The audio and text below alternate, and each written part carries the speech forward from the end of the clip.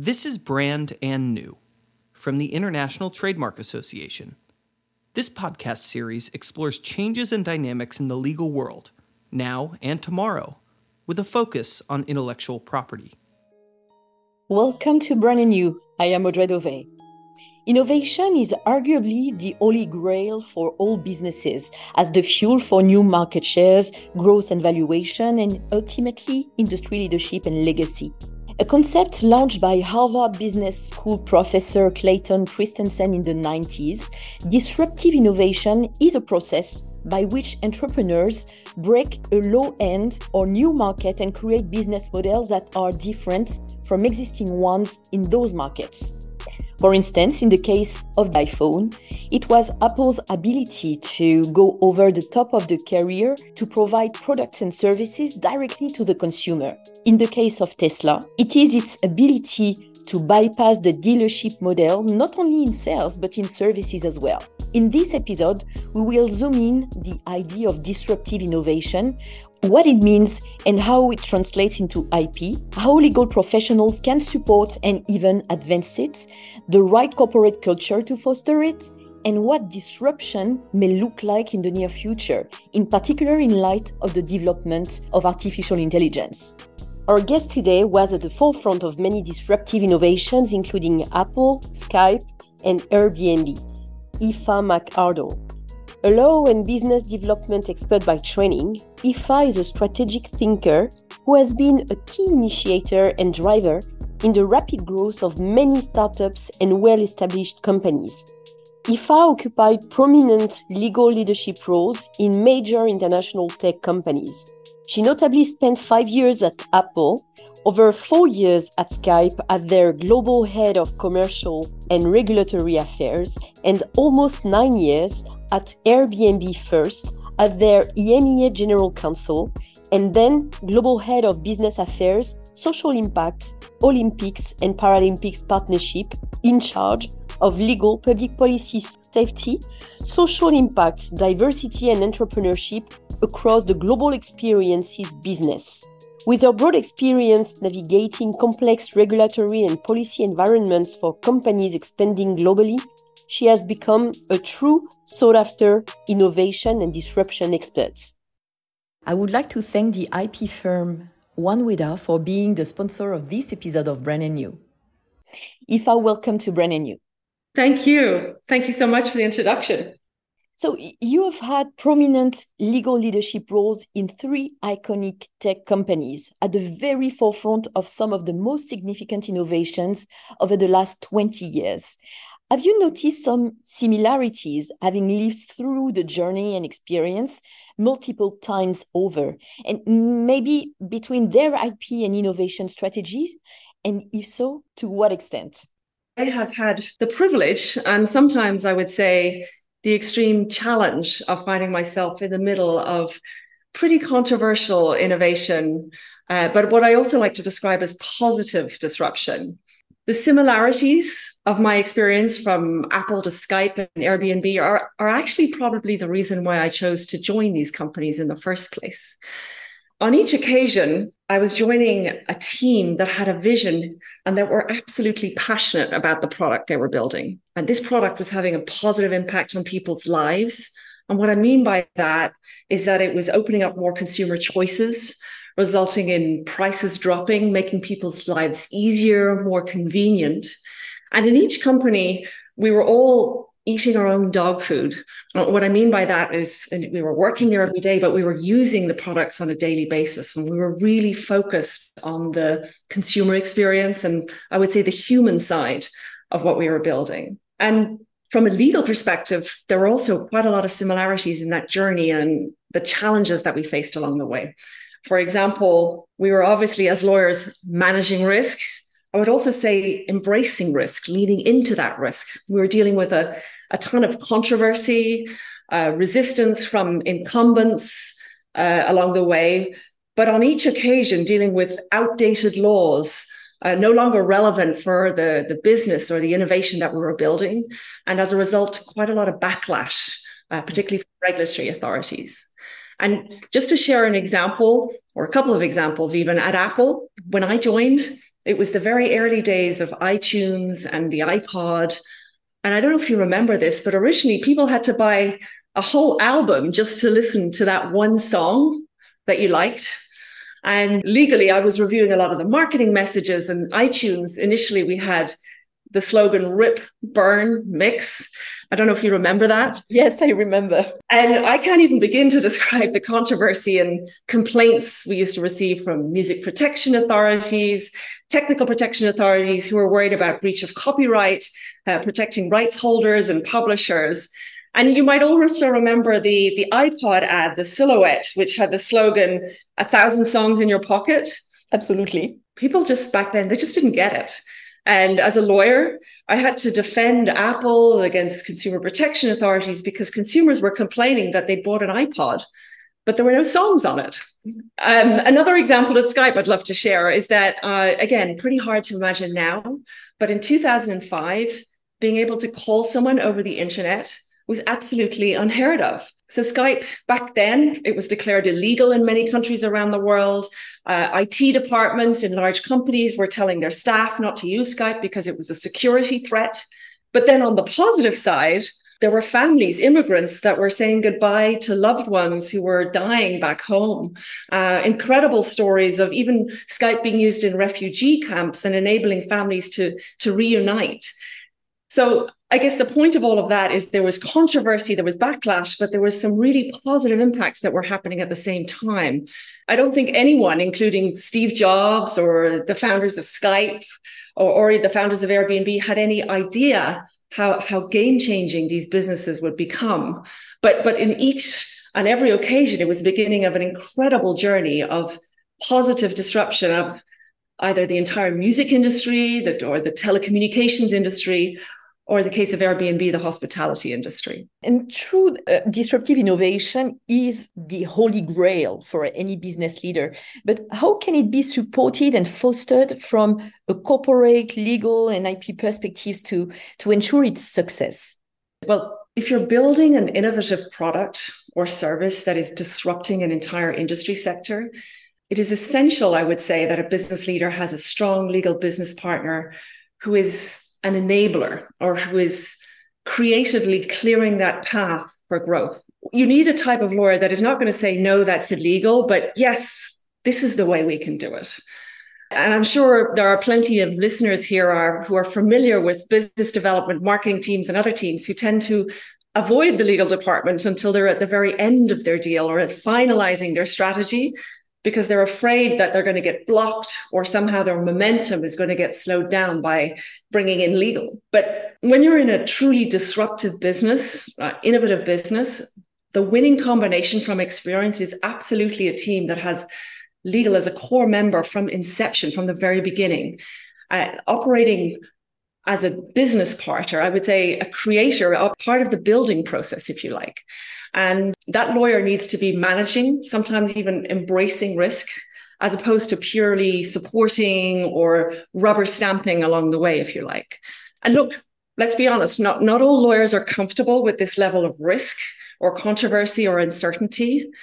But when I talk about risk here, I'm not talking about managing risks or taking on any type of risks. What I'm talking about is managing risk in service of a greater mission, like purpose-driven risks, if you like. Mm-hmm. And at Airbnb, for example, every day we were seeing life-changing stories of connection, economic opportunity, sustainability. And so that helps you lean into those risks, if you like. At Airbnb, just to give you an example, from the very start, the day I joined, I was literally firefighting, dealing with regulators who were in some cases threatening to shut us down. And there was so much confusion, speculation, and fear about like what laws and regulations might apply, if any. And all around me, like everyone had an opinion, reporters, legal experts, politicians, hosts and guests. They all had a different view of what laws applied to Airbnb. And I remember it was at some point, some of my colleagues were starting to have doubts, and they were coming up to me as one of the first lawyers to join the company. And they were like, Aoife, are we legal? And again, for some lawyers, I would say this sounds like a complete nightmare. And yes, At times it was stressful. It was nail biting.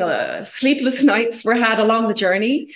But for me, that controversy and confusion is an opportunity, because clearly most of these existing laws, if you looked at them and researched them, they were never intended for a business like Airbnb. And when you applied them to the business, they literally made no sense whatsoever. A huge part of my role was actually highlighting that the laws were not fit for purpose, and they either needed to change, they needed to evolve, and educating either the press or government officials all around me.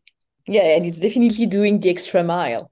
The idea of disruptive innovation is sometimes referred to as a cautionary concept for large established companies. The underlying rationale is that there's some form of risk in becoming too good at and focused on what you do the best, as smaller businesses may seize any available opportunity to launch a new product or business model targeting an underserved part of your market. Is there such a thing as being so established that you become vulnerable? And is innovation an up or out game for large tech companies such as Airbnb or Apple? So I wouldn't say so established that you become vulnerable. Mm-hmm. I mean, look at Apple today. They are arguably one of the most successful companies in the world.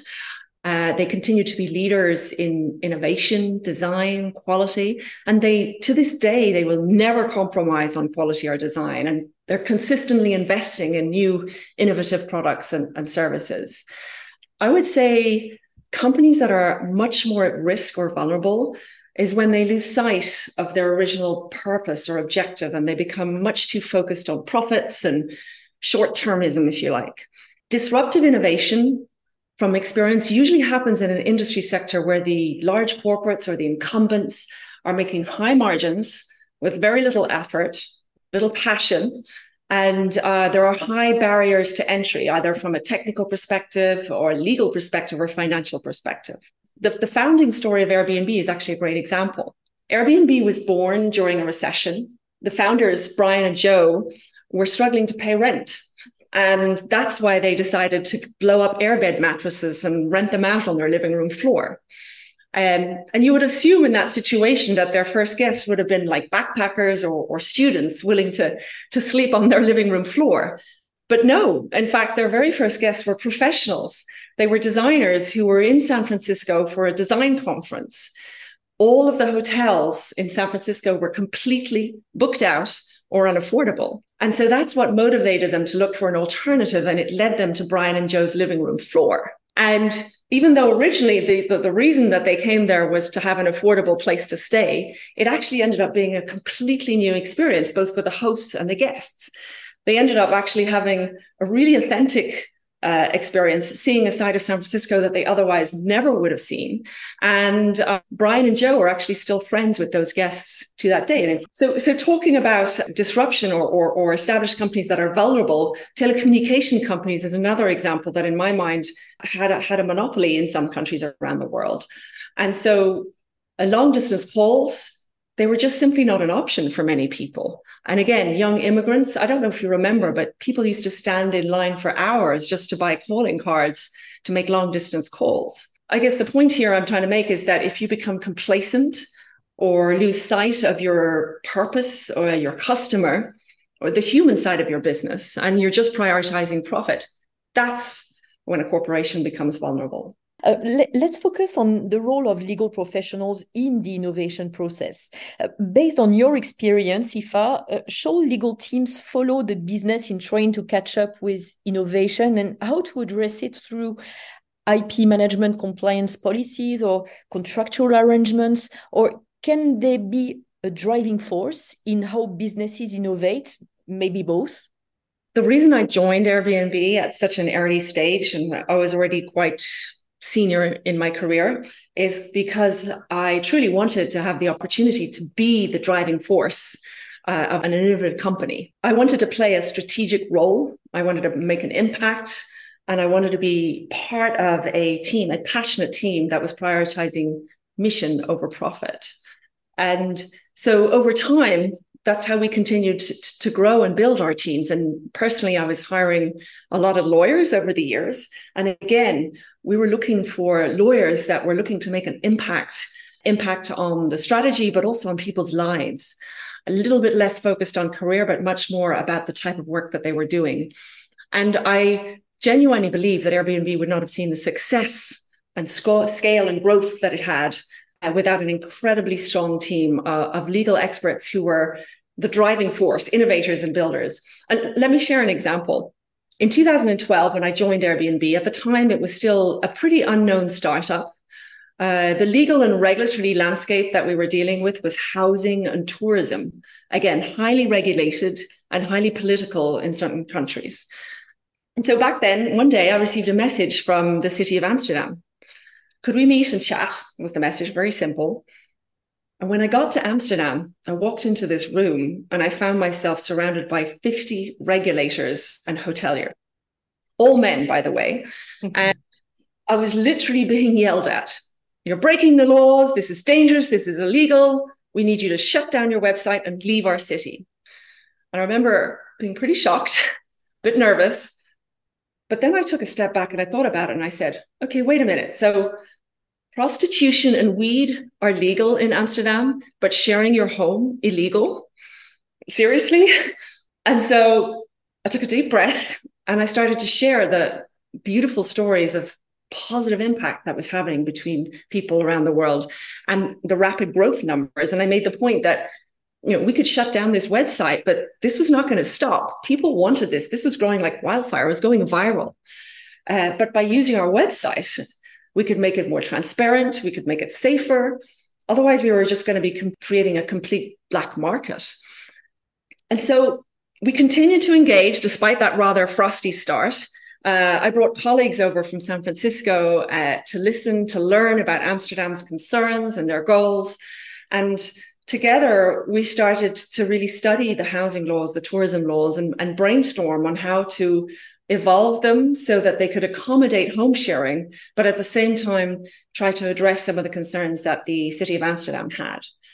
And over time, it took a while, but over time, that skepticism and that friction, if you like, started to change. And we built trust and a genuine desire to make home sharing work.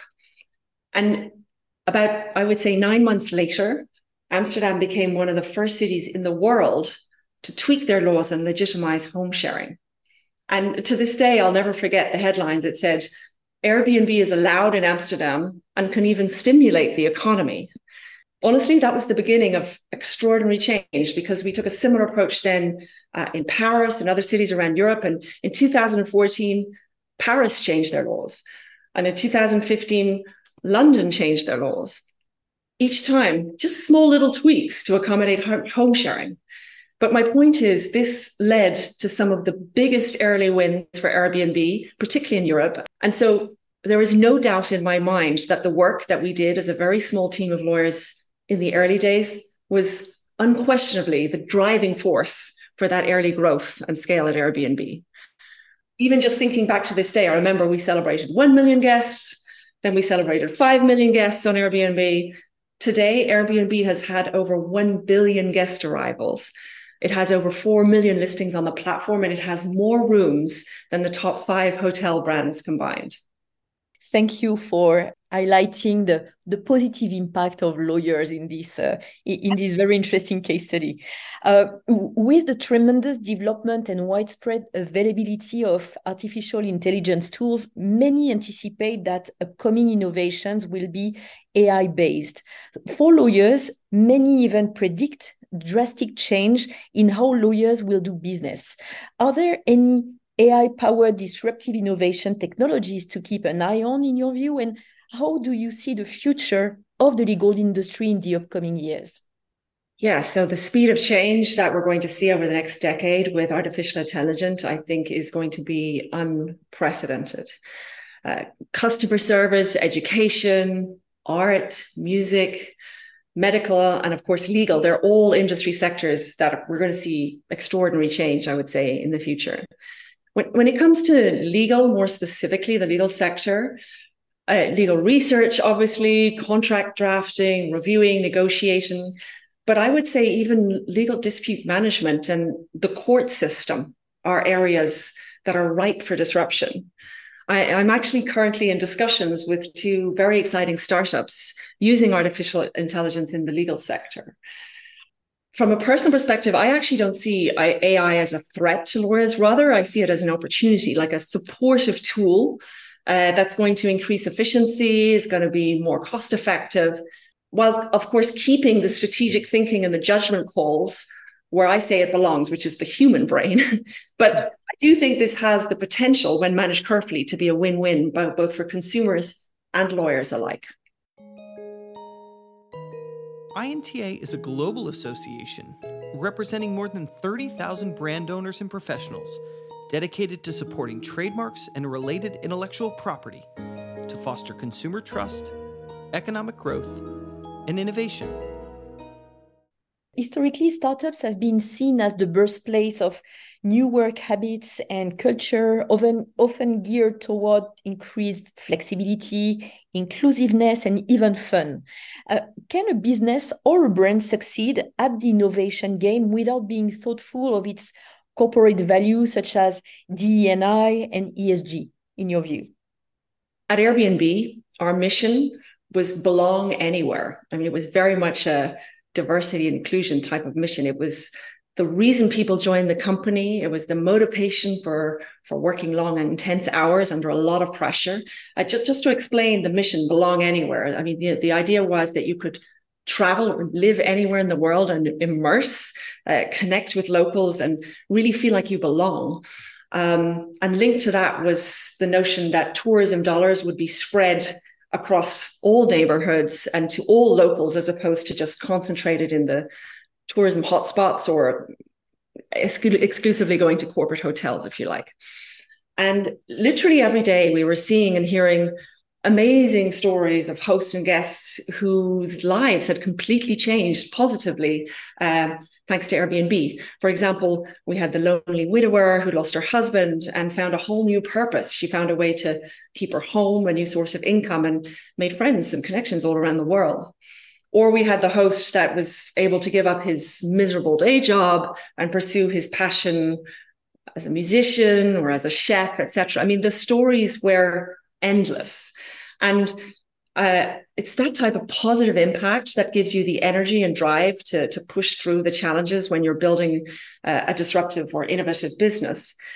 But in addition to the mission at Airbnb, quite early on, the founders, we established 4 core values. Number 1, champion the mission. The second one was embrace the adventure. The third one, be a serial entrepreneur. And the fourth one, be a host. Mm-hmm. And those core values were incredibly important in terms of how we operated. Whenever we had difficult decisions to make, we were at a sort of a crossroads. Do we go right or left? We looked at our core values. It's how we set our goals. It's how we did our performance reviews. It's how we recruited new people and way more things across the company. The core value, be a host, if you think about it, it actually makes a lot of sense for a hospitality company. Mm-hmm. But we use that value as a team amongst employees. Like, we always strove to make people feel welcome, feel listened, respected, seen, and cared for, no matter who you were. I mean, I mentioned employees, but we did the same with city officials, with regulators, and even arguably some of our biggest opponents, the hotels. We were consistently being attacked. We had negative PR. We never provoked, we never attacked back, and we just took the time to listen, to learn, empathize, and really build trust. I would even say, as a legal team, those core values, like champion the mission, is something I used to repeat to the team on a regular basis when we were dealing with a lot of stress. But those core values, combined with the positive impact we were having, were absolutely crucial, I would say, to dealing with those challenges and pushing through on a day-to-day basis. Mm-hmm. So, as a woman and non-US woman, your experience growing your career in major tech companies is very inspiring. Over the 10 years after Sheryl Sandberg's Lean In, is there more room for women in the Silicon Valley and even beyond? Look, things have improved tremendously, I would say, but there is still undoubtedly a long way to go for women, whether US or not, I would add, actually. My career has taken me back and forth to Silicon Valley, through the last 20 years or more even. But I actually moved there back in 2016. And at the time, Obama was president. But within less than a year, Trump became president. And not long after that, the whole Me Too movement began to rise. This would have been early 2017. As a reminder, that movement initially was about raising awareness about sexual harassment in the work environment and about people abusing their positions of power. But it actually then triggered a much broader discussion about gender equality, power dynamics, and the overall need for cultural change, particularly in the work environment. And during that time, over the course of 4 or 5 years, I literally saw and experienced change firsthand. When I initially arrived in Silicon Valley, I was the only female in the leadership team for Airbnb Experiences, which is why I moved over there. It's Airbnb's second product, if you like. But over time, there was a growing awareness that more proactive action needed to be taken for things to change internally and across the board.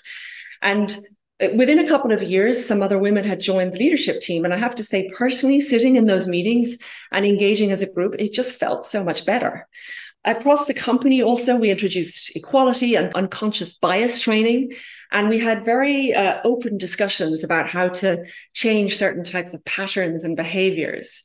Even at the board level, initially, Airbnb's board went from being all men to today 3 women on the board. And as a woman presenting to that board with other women sitting in the room, it just was a completely different and far more positive experience, if you like. So my point is there is still much more to do, but real change is happening. I would say opportunities are opening up.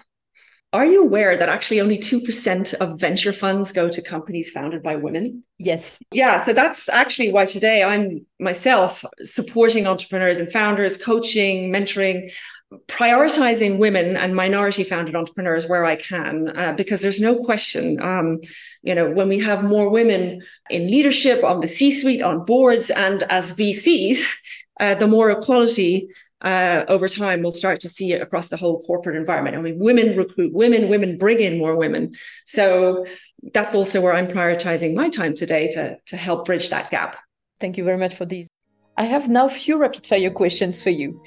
Maybe the recent trend, innovation, or product that you believe to be the most disruptive for the legal ecosystem? Unquestionably, AI.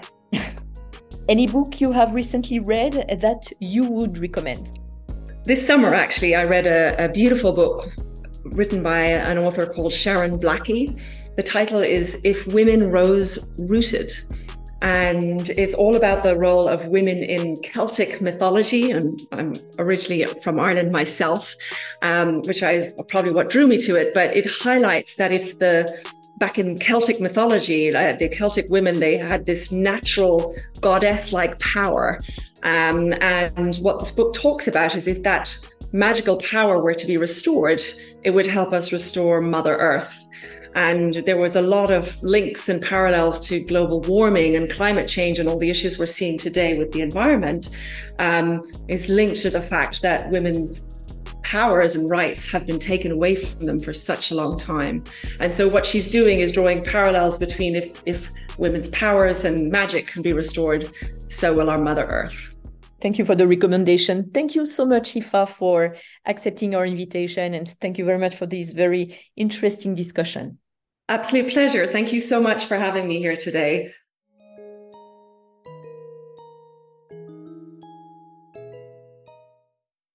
OneWida is the sponsor of this episode of Brand New, and I am pleased to welcome Yang Mingming, who is a partner based in the firm's Beijing office and an attorney at law admitted to practice in China. Mingming, thank you so much for joining us. Thank you, Audrey. It's a great pleasure to take an interview today. How can artificial intelligence technology help IP law firms to provide better legal services to clients? That's a good question. There's no doubt that the AI technology will be of vital importance for IP law firms for optimizing customer experience, not only to enhance the efficiency, but also to improve the service quality. And AI technology might be particularly helpful in China. As you may know, China has a huge number of trademark applications and registrations. Only in 2021, over 9.4 million applications were filed in a year.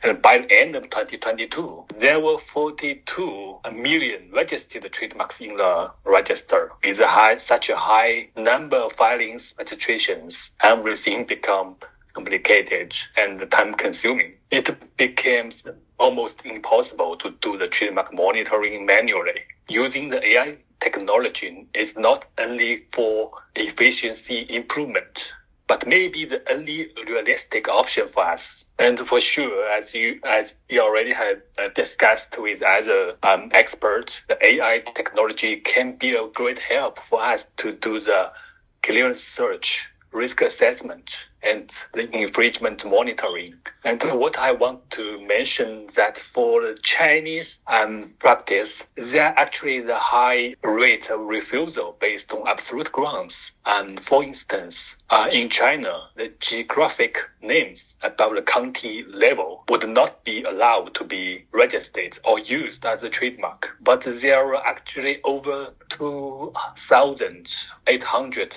counties in China, and many of the counties' names are very strange to attorneys. So the AI tool can help us to identify the potential risk, which will be very helpful in the new era. With the artificial intelligence technology, how do you think the role of intellectual property lawyers will change?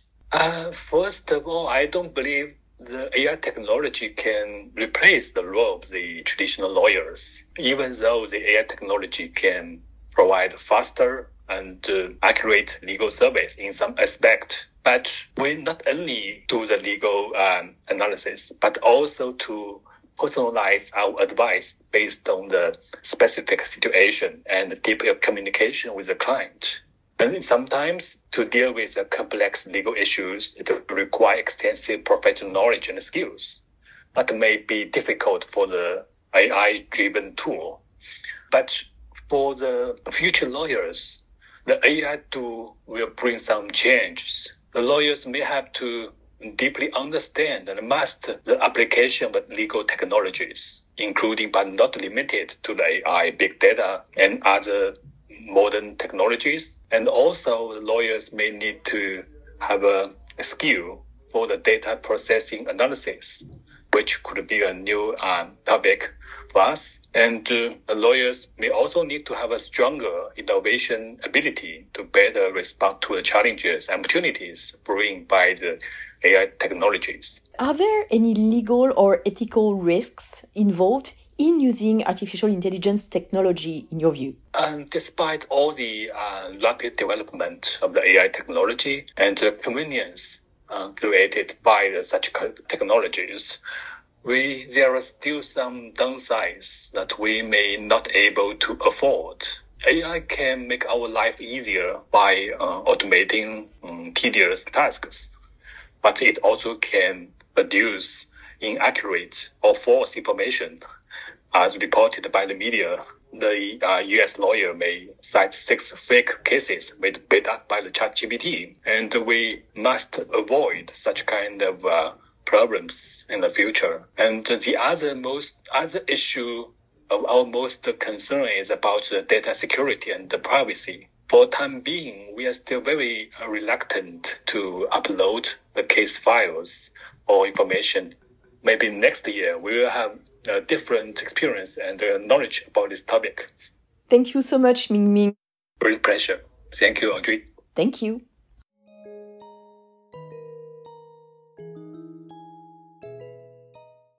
Thank you for listening to Brand and New, brought to you by the International Trademark Association. Be sure to tune in every 2 weeks on Tuesday for new episodes. If you like today's podcast, please subscribe and share it. We are always looking for new people to discover Brand and New. And to learn more about INTA, its resources and events, please visit www.inta.org.